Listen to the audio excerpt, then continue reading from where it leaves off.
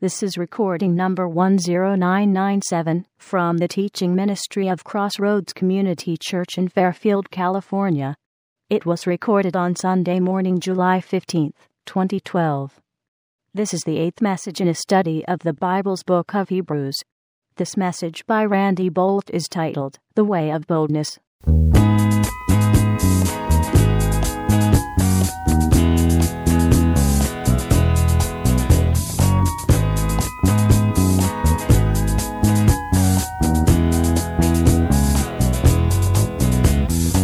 Hebrews and then the 10th chapter, and we're going to continue our study of this book that we began several weeks ago, talking about the new and living way that Christ has opened up for us. And we're actually going to, in the passage today, we're going to be looking at the passage where that key verse is found, the theme verse for this study. And we've been talking about different facets, like the facets of a gemstone that give off little different components of the sparkle of the light of God as we look at what this book reveals about this new and living way that Christ has opened up for us to right and restored relationship with God. So we've been talking about, as I said, different facets of what that means. And today we come to look at the fact that this way that Christ has opened up for us is a way of boldness. The way of boldness. Now, most of us, when we think of the word bold or being bold or having boldness, though we might not directly connect these two words, in our experience, they are almost always connected. That a person we would consider to be bold is someone who is also kind of arrogant. And they have a bravado about them, a brassiness about them, sometimes we think of it as sort of an overconfidence. And that's not what God, or a pseudo-confidence, that's not what God wants for us to see in this passage about what He has called each of us to. And so to illustrate what I believe the passage before us describes about boldness, I'm going to tell you a brief story, and I don't actually, it won't be all that brief. I guess that's what I'm trying to say. I usually don't think that stories, personal stories, are of huge benefit, and I don't like to spend a lot of time on them when we're together to open God's Word. What we're after is what God has to say, not what somebody has experienced. But sometimes those experiences and those little stories can help us to see Scripture in a different light, and I think that might be the case today. So I'm going to tell you a little story out of my own life that I think illustrates what we're encountering here in this passage about boldness. But before I tell you the story, let's read the passage. Verse 19 of chapter 10. Therefore, brethren, remember every time you see that word therefore in the Scripture, always ask yourself, what's the therefore? Well, this therefore is there because it's beginning now to summarize all that's gone before. Over these past weeks, as we've been looking at this wonderful book, we have seen so many glorious things about the new and living way.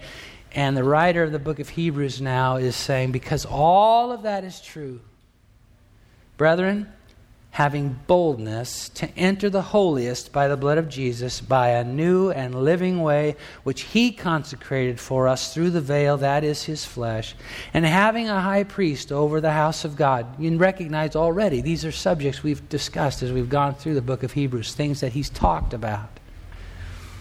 And having a high priest over the house of God, verse 21 says, then 22, let us, and now we get into what I call the Bible's let us patch.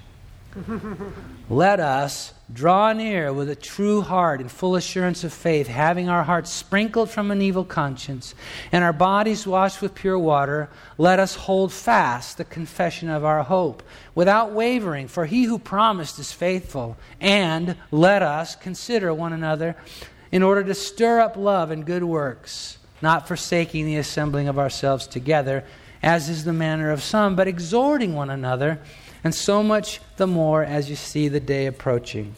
Ever been in over your head? I worked for a while when I was planting a church, when we were planting a church. I've never done anything in ministry alone. Thank God, that would be a horrific mess. I have this incredible partner that God has given me. But we were planting a church in San Jose, and during that period of time, at least in the initial stages of it, actually all the way through, now that I think about it, I was working outside of the church, and I part-time for part of the time and full-time another part of the time. But anyway, I ended up working in a high-tech company as an accountant. I have no background in accounting whatsoever. It just happened to be that I got this job because of God. I mean, that's all there is to it.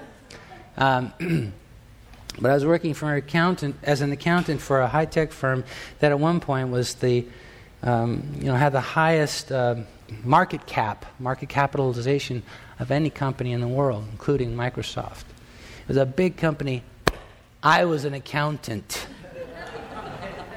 And I would go to these meetings and I'd sit down, and every single time I'd think, these people, they don't realize I know nothing.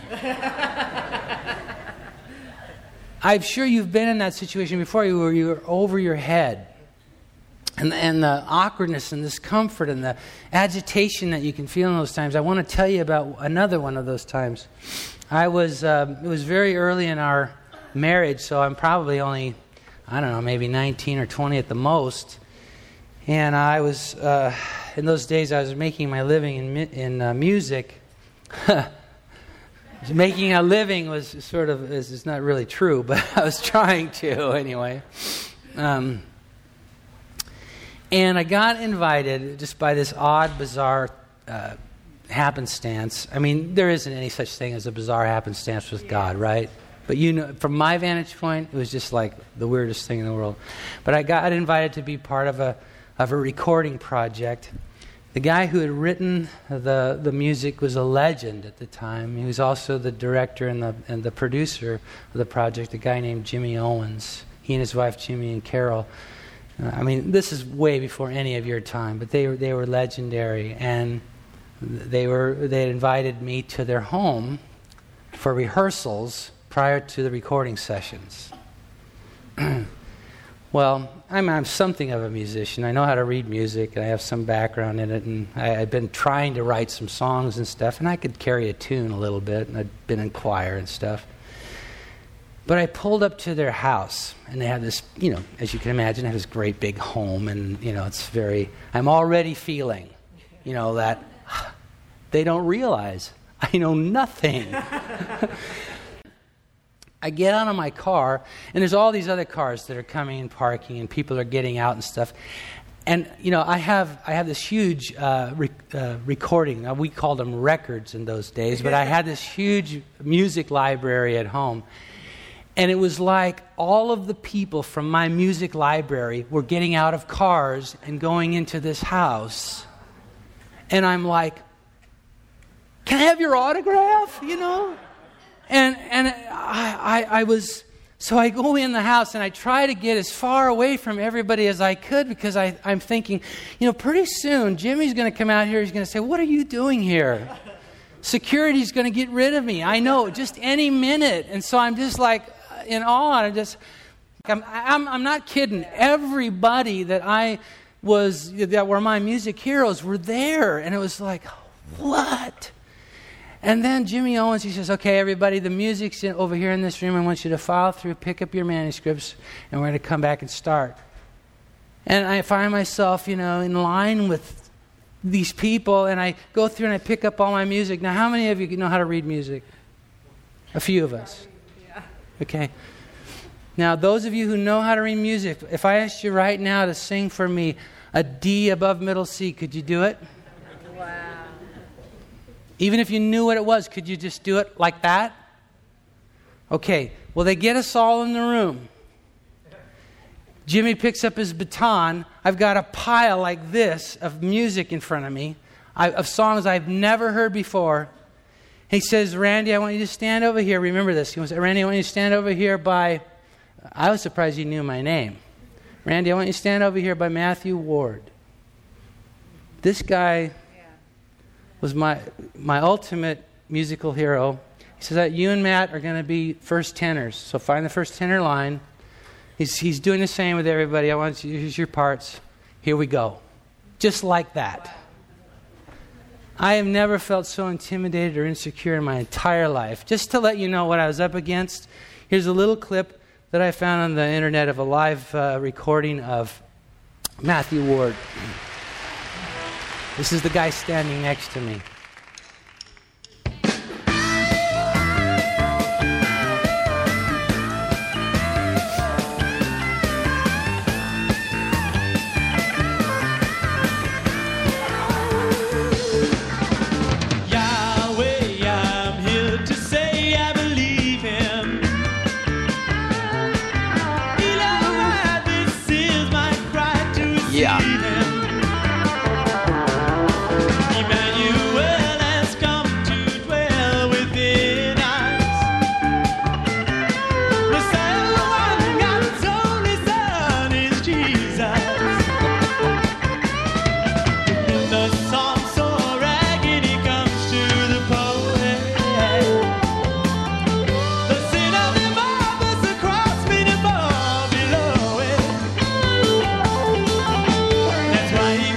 They parked me next to that guy.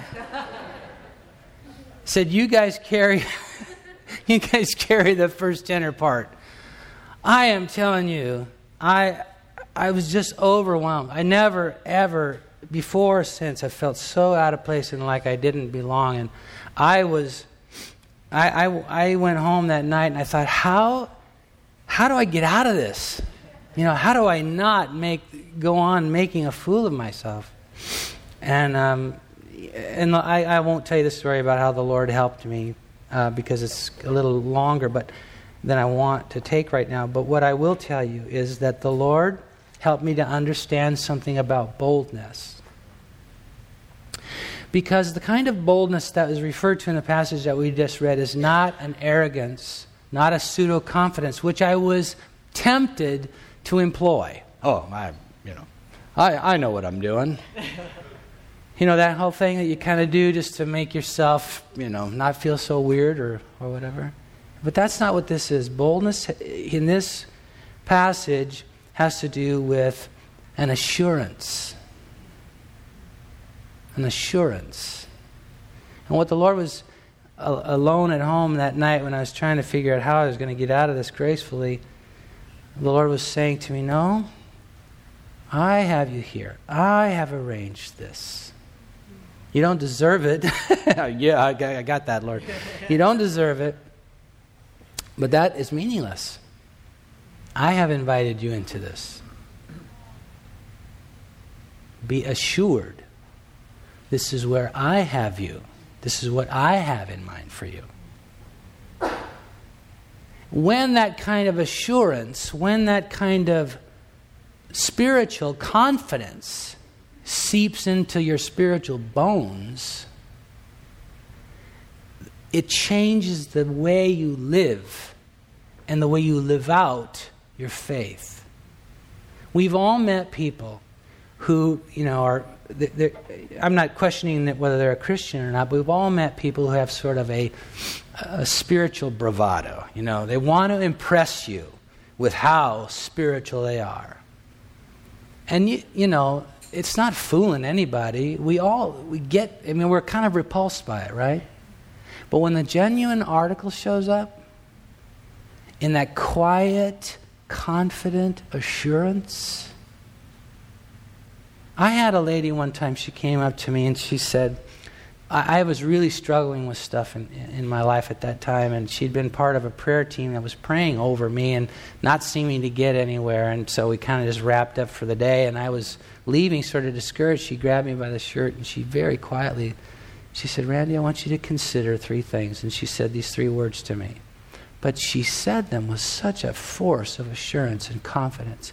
I knew it was the voice of the Lord, and it began to change my life radically. She didn't have to, say, thus saith the Lord, She didn't have to do all that kind of stuff, that false boldness that she had to generate, which is a lot of times what we think of is required for us. To be bold in the Lord. It's not a false thing. It's a genuine thing, and it comes from Feeling as though you've been invited by the Lord into this. Assurance, confidence that this is your place. This is what I've given you. So we're going to talk about this aspect of boldness that has to do with four things that I see in this passage, and we're going to take just about 5 or 10 minutes to do it. First, we've been asked, or we've been invited into a boldness to enter the holiest. That's what verse 19 says. It's already been referred to this morning. The holiest was the place in the tabernacle or the temple that was set apart from every other part of the property by a veil. And the high priest is the only one who could go in there, and he could only go in there once a year. We've talked about this in the past few weeks. But the Lord seems to be kind of pressing this back on us again and again. So I'm going to linger here just a moment. We have assurance, dear one. If you have given your life to Christ, if you've crossed from doubt into faith and become a Christ follower, be assured. You belong in the holiest. Not by anything you've earned or anything that you deserve, but because Jesus has opened it up to you. We are not separated from the most holy place any longer. By a new and living way, this access to the holiest, this access to the heart of God has been opened up for us by a new and living way which He consecrated for us through the veil that is His flesh. Let me explain. The thing that separated mankind from God was what? Sin. We were born into it. We were born under the curse of sin. Our flesh, the sin of our flesh, separated us from God. It says here that Jesus opened up a new and living way for us. The veil that separated us from God, the veil of my sinful flesh, Jesus opened up for us by allowing His flesh to be crucified, to be torn asunder. So when He died on the cross, when He breathed His last on the cross, the Scripture says that the veil, the symbolic veil in the temple, was torn from the top to the bottom. He took on Himself our sin. The Bible says He became sin for us. Can you imagine? The Father and the Son. There's no way to describe this. All I can do is give it my best shot. But the Father and the Son and the Holy Spirit, three persons, one in essence, through all time and eternity, forever and ever. On the cross, Jesus cries out and says, Father, why have you forsaken me? There was a rending of the fabric of relationship there that had to do with the fact that Jesus was saying, come on, bring me your darkness, bring me your evil, bring me your sin, put it on me, all of it, put it on me. He became sin for us. And there was a rending of the fabric of the relationship somehow that's hard to describe or imagine or explain theologically that was happening there. But Jesus gave voice to it. Father, why have you forsaken me? Because God can't have relationship. A holy God cannot have relationship with sin. But when the veil of His flesh was torn apart, the way was opened for you and me. And now we belong there. We belong with God. It is not presumptuous. You don't have to stand, you don't have to be a wallflower in the presence of God. You don't have to be looking for security to escort you out. They aren't coming. You belong there. In the very deepest heart of God, that's where you belong. And be assured of that. It's positional. Then it goes on to say, and having a high priest over the house of God, let us draw near with a true heart in full assurance of faith. We have been invited to draw near. So not only are we welcome into the holy place, but we're invited because of what Jesus has done. Let's get as close as we can. Let's draw as near as we can. I love it when I make my way through the the facilities here, and the little kids come and they grab a hold of me and let me just, it's funny because I do sort of represent an authority figure, right? But that doesn't seem to have been transmitted down to the little kids yet, which I love. I mean, they just don't hesitate. They come, they jump all over me, and I love that. When my grandchildren come to visit, the service is over, and I'm here, and everybody's kind of keeping a respectful distance as they make their way out. My grandson is running down the aisle to jump on me because he knows he belongs there. He belongs in my arms. There's no hesitation. There's a boldness there that's a righteous boldness and assurance. This is where I belong. I've been invited in there. So not only to enter the holiest, but to draw near. Then verse 23 says, let us have, because of this boldness that we've been given, let us hold fast the confession of our hope without wavering. For he who has promised is faithful. Dear one, we've discussed this, so I won't go into detail, but we have magnificent promises from God that you can hold tightly to. They will not move.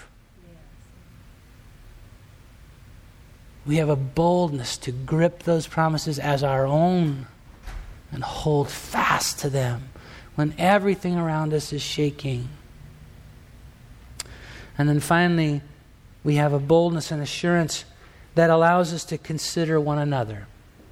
Verse 24, and let us consider one another in order to stir up love and good works, not forsaking the assembling of ourselves together as is the manner of some, but exhorting one another, and so much the more as you see the day approaching. Let me just talk about that a little bit as we conclude, because a lot of times Christians, myself included, we start to get this about me and my relationship with God. And it begins to settle in that, look, I'm not a stranger anymore.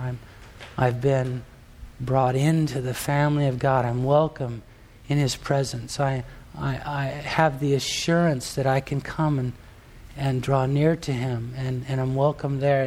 And it starts to change us. But at some point, that boldness, that assurance, should begin to cause us to look around. That it's not just about me.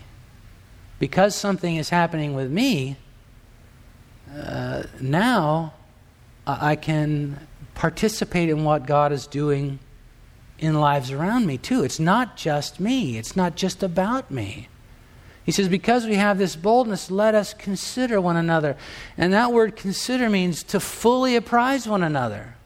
When you came in here this morning and took your seat, surely you were aware that there was somebody next to you.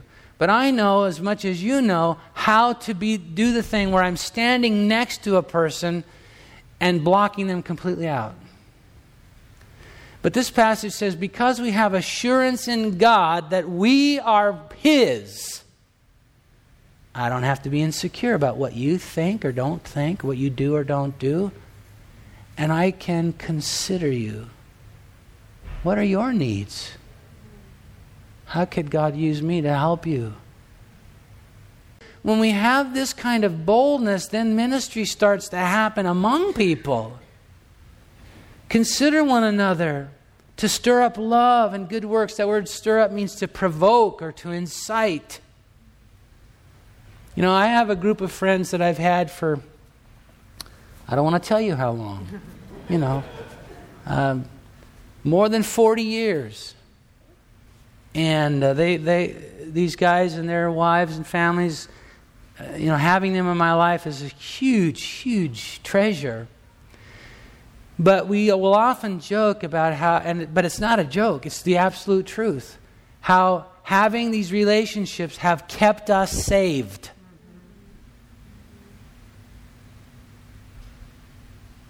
Because I'm secure in God and what He's done in me, I can get in your face and provoke you to love and good works.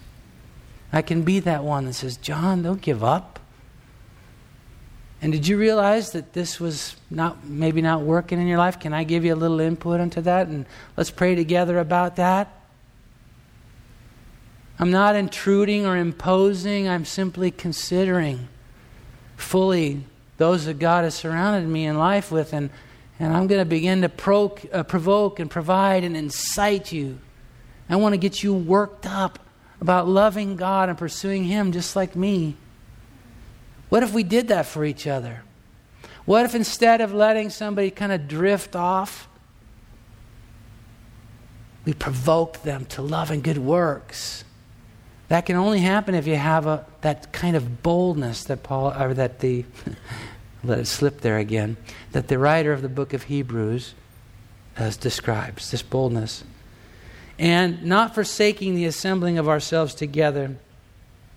This is the thing. Pastors love this passage because we can whip it out to try to make you feel guilty about not being at a meeting.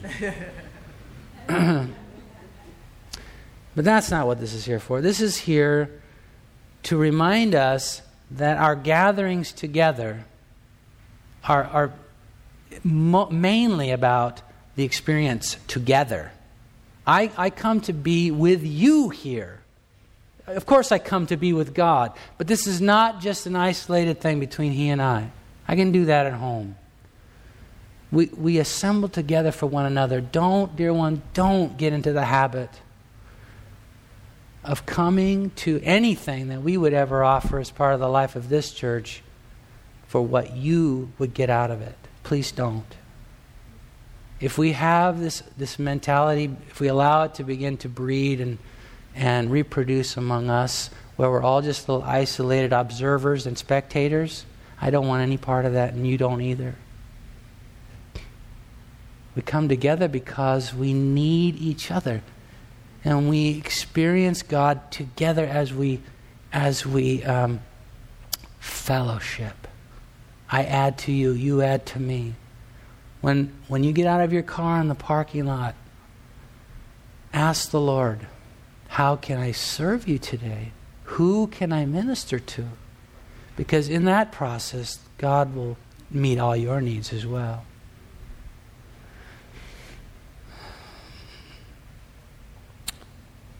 So, not forsaking the assembling of yourselves together, as does the manner of some, but exhorting one another. Exhorting. That word means to encourage. To encourage. It's like the people on the sidelines as you're running your race and starting to kind of, we were talking yesterday in the Men's Institute about runners and the term the wall, where marathoners and long distance runners, they hit this spot in their experience where they just can't go any farther, and it takes a sheer force of their will to press through that wall. When one of the things that helps them, they say, is when the people on the sidelines are cheering them on. Helps them to break through that barrier and that wall so they can move forward. Let's be that for one another. Let's encourage one another.